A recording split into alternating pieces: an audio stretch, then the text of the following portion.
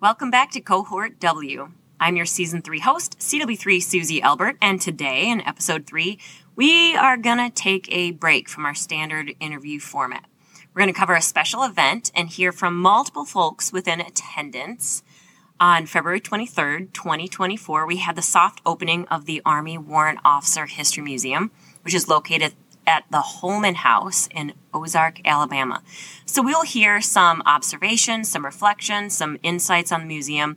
And since we as service members and warrant officers are a continual part of history in the making, we will also hear their hopes for their own legacies as Army warrant officers.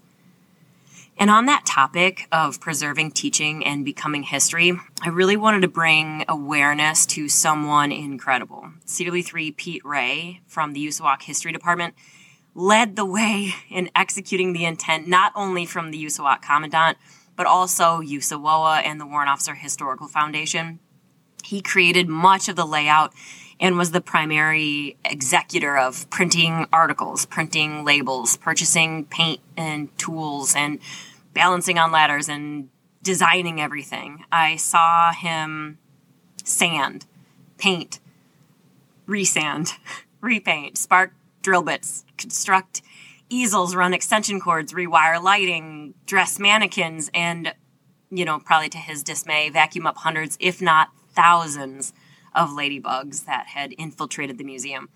This museum absolutely would not have been possible without the original ideas man himself, Mr. Hank Haken, who we will hear from later in this episode, but also the dedication and absolute tirelessness of CW3 Pete Ray. Also his Red Hot Chili Peppers playlist and the support of his brilliant, lovely, absolutely hilarious wife, Diane, who I hope has received their family flat screen back after we borrowed it for the opening. This night was full of conversation and an energy that was truly impossible for me to capture on tape.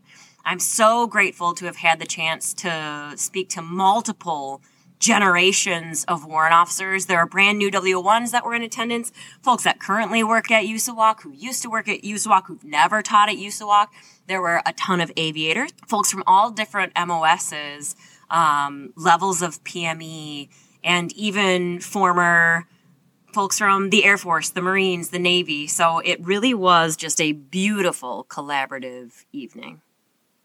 Even though these conversations enriched the event and the evening itself, I couldn't record them all. I did have a chance, however, to capture 5 interviews of moments with CW4 retired Pete McHugh, CW5 retired Pete Hill, CW3 Mynika Baldwin, CW3 retired Hank Haken, and CW3 Jeff Thompson. So, enough from me. Let's hear from them. I'm Pete McHugh, retired CW4, U.S. Army Aviation. And you are here tonight at the United States Army Warrant Officer History Museum in Ozark, Alabama. Can you tell me how you became involved with this? Well, my son, who works at the Warrant Officer Career College, told me a few months ago that he was sort of trying to build sort of a place where people could come and learn about warrants. And of course, as a retired warrant, it occurred to me I might have something to contribute to that. And over a period of a month or two, collected some artifacts, which I had told him I had. And eventually we agreed that I'd drive them down here and add them to the museum. And so we spent the last couple of days inserting those things, into appropriate places. And I got really inspired and excited by what the team that was developing the museum, they were really exceptional in pulling together things and expressing the warrant officer story, which is an important story for people to see and hear.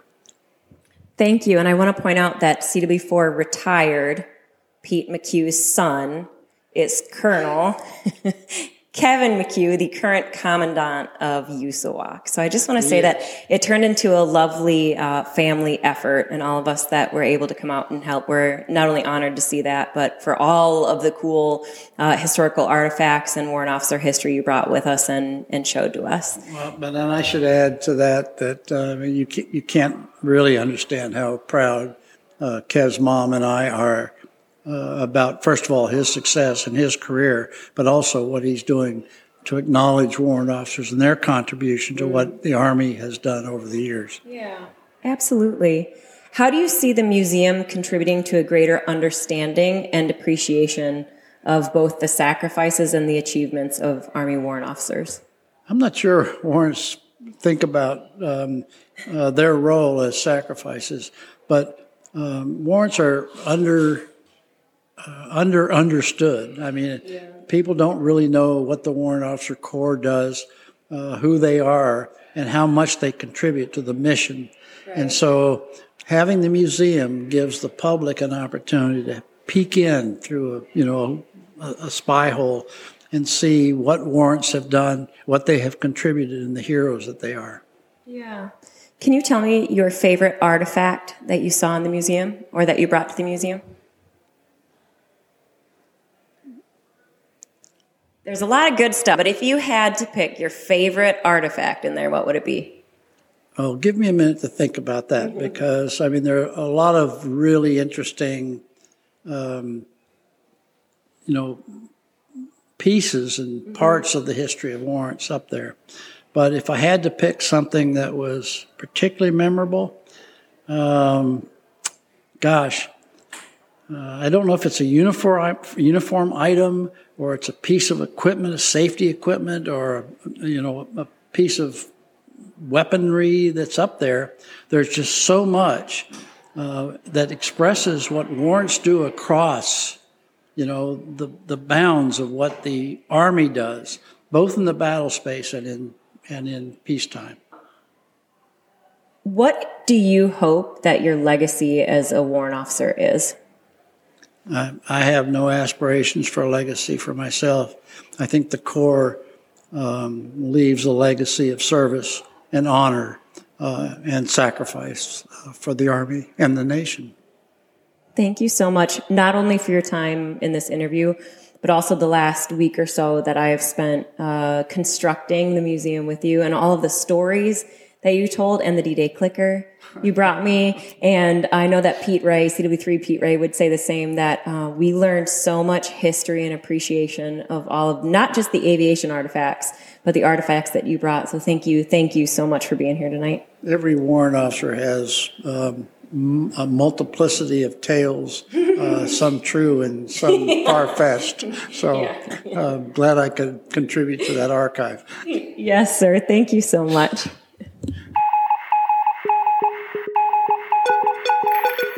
CW4 retired Kenneth Pete Hill. And you are currently in the Warrant Officer Historical Foundation, is that correct? I'm the current director for the Warrant Officer Historical Foundation. I'm also the chairman for the Past President's Council, and I am a past national president, past national vice president, and past regional director for the Northeast and Southeast region. Can you share any stories or memories about warrant officers that have impacted you or your family? Very first warrant officer was CW4 Raymond L. McDaniel, and Mr. Mack was a World War II, Korea, and Vietnam veteran, and he came in the Army as a cook during World War I, found out that he was 16 years old, so they discharged him. He went back home to Harlan, Kentucky, turned 17, had his brother sign his papers and join him. I first met Mr. Mack in 1974. He was our maintenance technician, and he is the sole reason why I chose the path to become a warrant officer. The knowledge that this man showed, the enthusiasm and the care for the soldiers was unmatched. To this day, I've not met a warrant officer in my field, automotive field, that is more competent and more knowledgeable in the field than he was. And I was very proud of the fact that he took me underneath his wing. And very early on, I expressed my desire to become a warrant officer.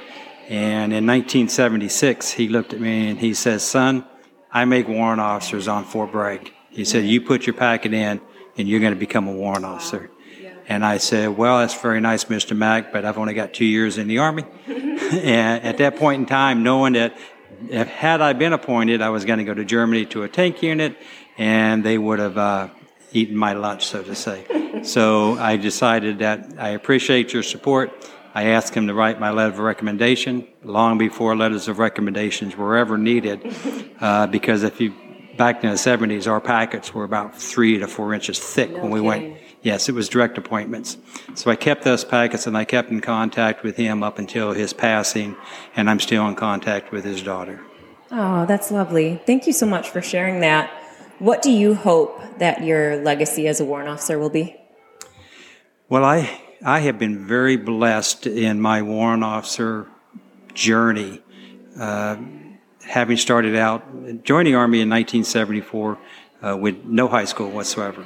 Okay, so I came underneath what was called McNamara's 10,000. Oh my gosh. Yeah. So they said, "All right, you don't have a high school diploma. We're short on men after the Vietnam War, so we'll bring you in." And then 1975, I was getting ready to make Spec 4, and my platoon sergeant called me in, section sergeant, and he said, "Hill, how in the hell did you join the Army, and how'd you make 63 Hotel?" At that point in time, 63 Hotel was a very hard MOS to get. Okay. And what is the 63 Hotel? At that point in time, it was a wheeled vehicle, track vehicle mechanic. Okay. In those days, you had a 63 Bravo, which was a wheeled vehicle mechanic. 63 Charlie was a track vehicle mechanic. In the early 70s, right after Vietnam, the Army combined those two and made them a 63 Hotel, so it was wheeled vehicle, track vehicle mechanic. So I said, "Well, I can tell you how I joined the Army, McNamara's 10,000. Mm-hmm. I don't know how I became a 63 Hotel. The Army said, you're going to be a 63 Hotel." So I got that, started my career at Fort Bragg, was trained by the Vietnam veterans, how to be a soldier, how to be a paratrooper. Subsequent assignments, I ended up applying for warrant officer in 1985. Went through the warrant officer entry course at Aberdeen Proving Grounds in Maryland. Okay. Got appointed to W1 in 1987. Went throughout a lot of interesting assignments, and one of the greatest assignments I had was after I retired, and I went to work for an organization called the Army Material Systems Analysis Activity. In that position, I've had the opportunity to not only write when the maintenance management systems went from the DAPAM 738, 750 to AR 750-10. Mm-hmm. I was a primary author. No kidding. Recruited from the G4 to assist in writing that. So that was what a wonderful thing. We just published the 700-4, which were the supply regulations. That was the last rewrite that I had an opportunity to work on. That's wonderful. When the MRAP came out, they didn't have any repair part systems for the MRAP. So my team got together and we developed the first repair parts system to sustain the MRAPs over in Afghanistan, Stryker as well.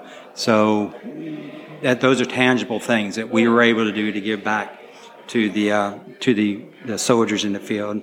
And subsequently, in 2006, I was inducted into the Ordnance Corps Hall of Fame. Nice. And in 2018, I was inducted to the Eagle Rising Society. Oh, that's wonderful. So I'm very appreciative of all the support from all the soldiers I've had along my career. Yeah. So. Thank you so much for sharing with us, and thanks for being here tonight. Thank you for having me.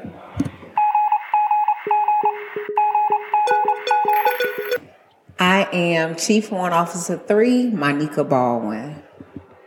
And what is your current position at the United States Army Warrant Officer Career College?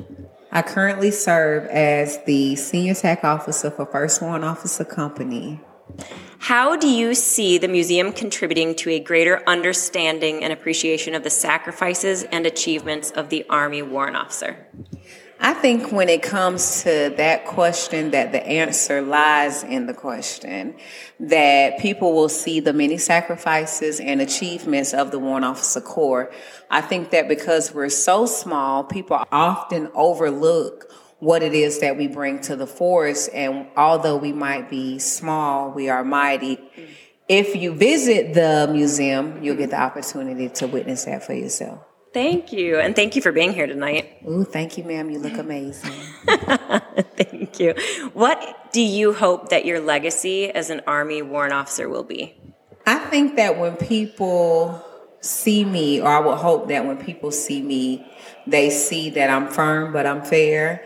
I'm hard, but I'm loving at the same time. I want people to see me for who I genuinely am. I don't want them to think, well, she's not authentic, she doesn't care. I want my legacy to be a legacy built on tough love.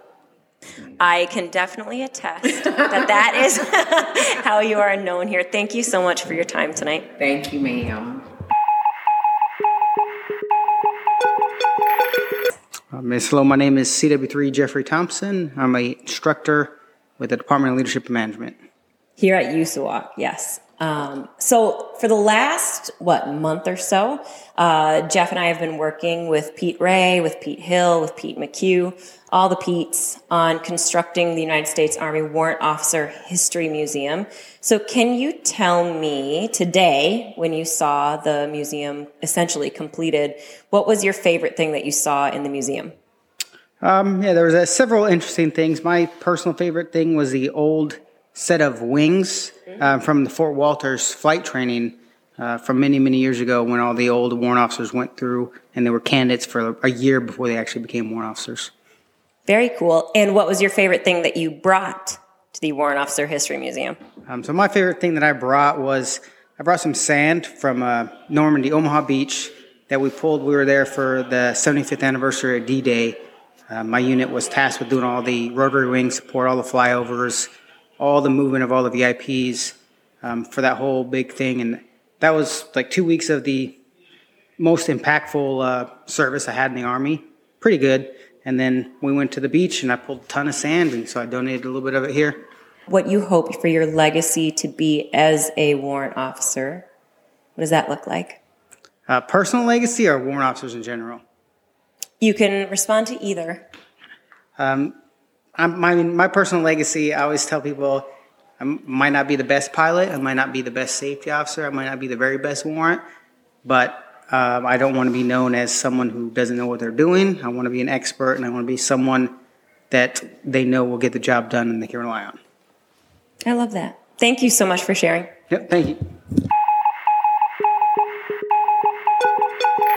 Hi, my name's Hank Haken. I retired as a CW3, and I was an instructor at the college for 18 years as a civilian. How do you believe the contributions of Army warrant officers have shaped military history and operations?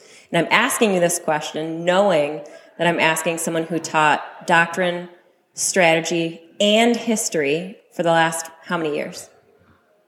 A total of 24 here, 24 in the college. But you don't stop teaching just because you're in an instructor position. You still teach while you're in the field, too. Yeah. And so if we look at the heritage and how far back with the warrant officer goes, we've been instrumental since 1918, and prior to that even. But we make changes.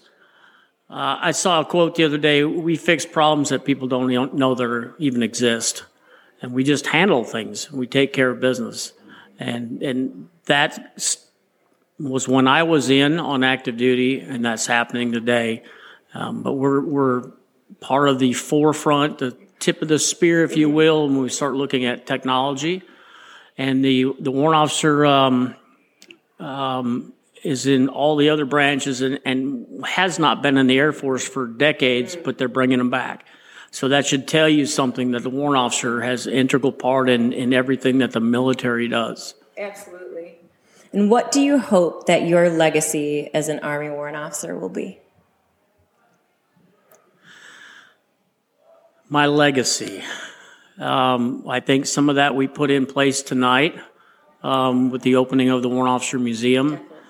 I found this stuff in a closet in 2003 in politics to get this in place.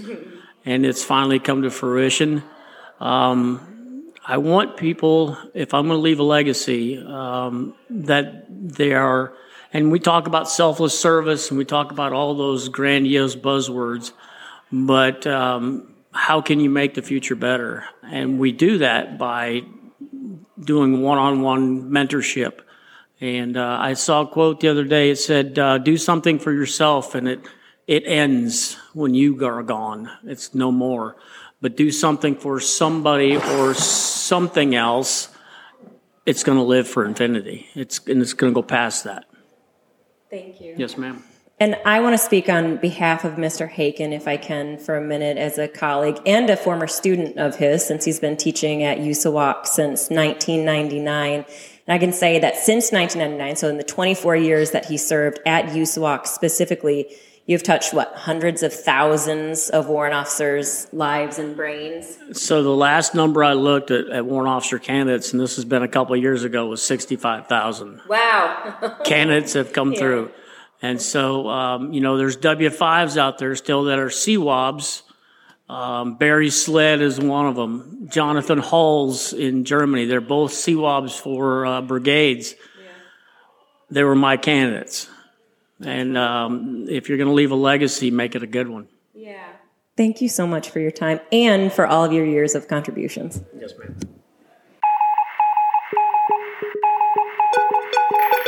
As we draw to a close on episode 3, if you are interested in more information about the Army Warrant Officer History Museum at the Holman House in Ozark, Alabama, please see the information attached to this episode.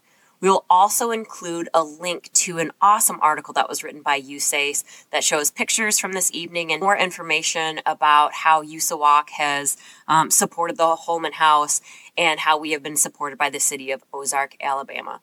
If you have any questions or feedback on something that you would like to hear more of this season, please email warrant.officer.history@gmail.com because we do check it and we are listening. And as always, for updates and information, please visit the Warrant Officer Historical Foundation at warrantofficerhistory.org. So, as we come to a close today, please enjoy the current Warrant Officer Historical Foundation President, CW5 retired Al Curbing, leading the crowd on Friday night at the museum opening and singing the anthem he wrote, "The Eagles Are Rising." Thank you so much, and we will see you next time.